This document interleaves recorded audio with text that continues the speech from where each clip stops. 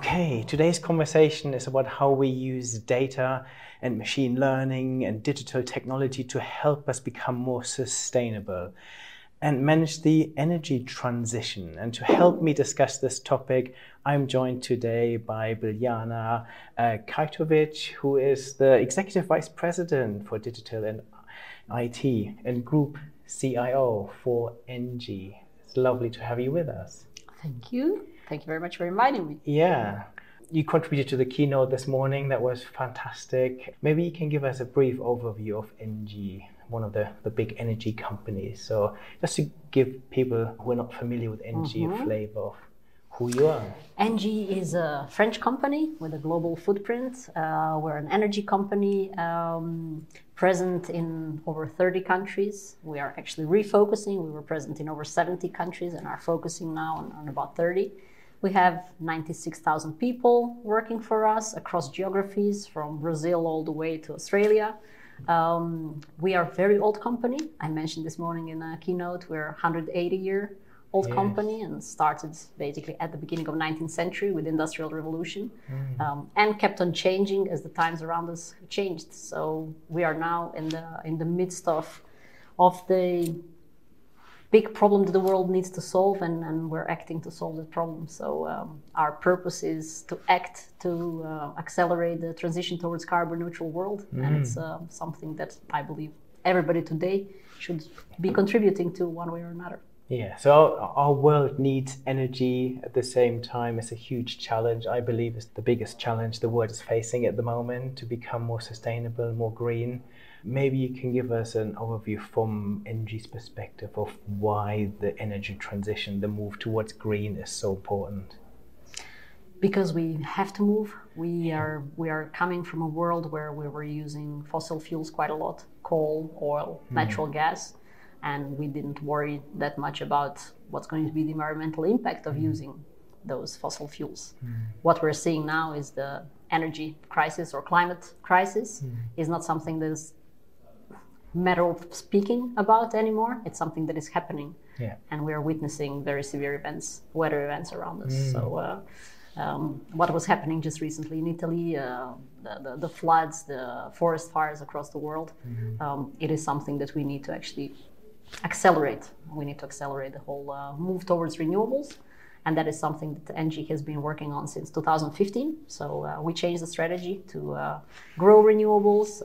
We moved out of oil and gas. We are getting rid of coal. We'll be out of coal until 2027 in the whole world and 2025 in Europe.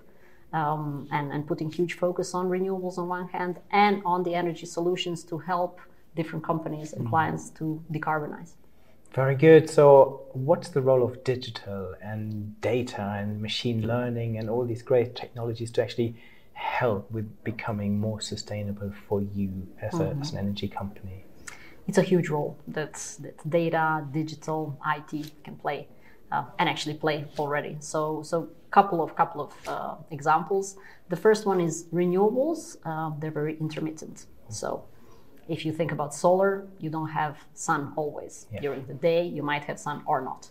If you think about the wind, it does not blow always.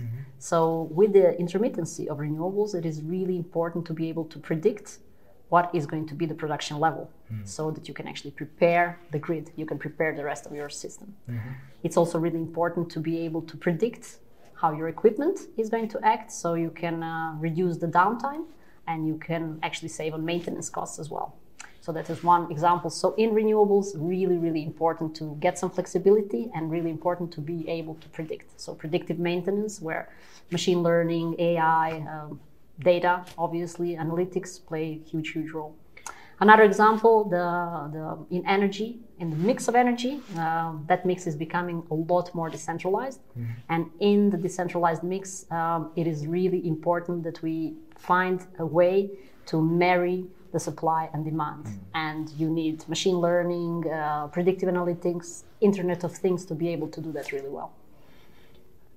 Another interesting use case I've written about before is the internet or the IoT of energy to some extent. Blockchain technology is another technology. Is this something that you're experimenting with as well? Yes, so blockchain, one very common example is using blockchain and basically decentralized web to trace the sources and usages of energy. So to have the centralized way to provide certificates to know that the energy that you're using is actually certified as green and is really coming from green resources. So that is one of the most common, I would say, use cases in energy industry. But there are many more.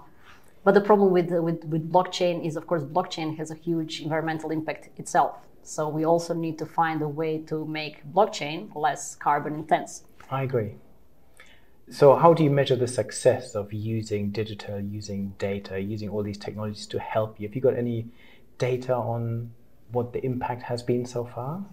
Well, we measure quite a number of things, but in my view, any company that is not digitally native has, as a matter of life and death now, becoming a lot more digitalized. Yeah. I don't think it's a matter of image anymore. It's really a matter of whether you actually can move into the new world or not, because you're going to be missing out on so many opportunities if you don't. Now, for instance, when it comes to cost savings, some of the benefits that we have seen since we moved to the cloud were quite significant cost savings. As an example, we have centralized on the cloud financial systems, and we have seen total cost of ownership moving to, well, saving about 1 million euros per year just by moving from on-site or on-prem. So that's on the saving side. On the other hand, with elasticity of the cloud, you can actually scale up the infrastructure during the day, scale it down during night or weekends. And with that, we achieved 60% savings on runtime in the cloud. So there's a big financial impact, but I think even more exciting is actually the impact of the innovation that are coming not only from within, but from the whole ecosystem of partners. Yeah, so you save operational costs, but you also help your customers. So Barcelona, I think, is an example where you actually saw a big impact. Can you talk about that? Yeah, sure. So one of the let's say business lines, one of the ways we help the customers to decarbonize is we run large networks for heating and cooling of cities.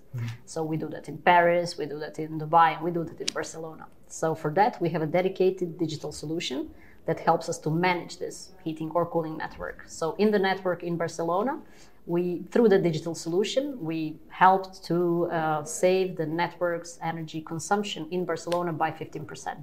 That's amazing. Oh, and it's just the beginning, because actually there's so much more we can do with data and with analytics. And it's interesting, you mentioned the impact of blockchain, the impact of cloud. I recently read a statistic that cloud computing is now responsible for more energy use than the entire airline industry. So there's a big impact. You're currently partnering with AWS to do this. What I like about this is the synergies that AWS provides you with the compute and the innovation in terms of technology. You provide them with clean energy, this flywheel effect. Do you want to extend on that a little bit? Yeah, so I think it's a flywheel effect, and that's how we called it. But it's a real nice symbiotic relationship where, thanks to the technology that we get from AWS, we can create these customized, dedicated digital solutions for specific use cases to decarbonize either ourselves or our clients.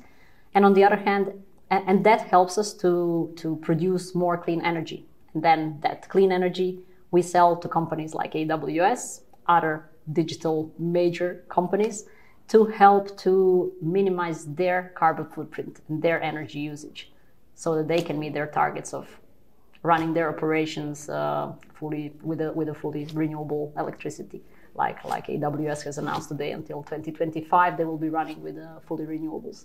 Yeah, very good. So what technologies are you looking at when you look into the future? What are you excited about in terms of technology that you want to implement next, or some of the innovations that are on the horizon? I think the very exciting one that is not just on the horizon but a little bit further ahead is quantum. I think quantum is going to bring huge changes to computing world. So I'm a computer scientist, and I'm used to thinking about in ones and zeros. Yes. And it's just a very different way of thinking in quantum world. So next week we are going to be having a bit of a meeting and brainstorming about how to prepare. Yeah, I can see huge use cases. That for me is just the most exciting one, actually, because the rest is more incremental changes. And I think the true disruption will come from quantum. Yeah, and I guess from a business perspective, it really helps you manage these really complex energy grids and other things. At the same time, from a security perspective, I think it's something to look at as well. Yes, very much so. Yeah, super interesting. I could carry on forever. Thank you so much for your time. Thank you too. Anyone who ever wants to re-watch or re-listen to this, head to my YouTube channel. Thank you very much.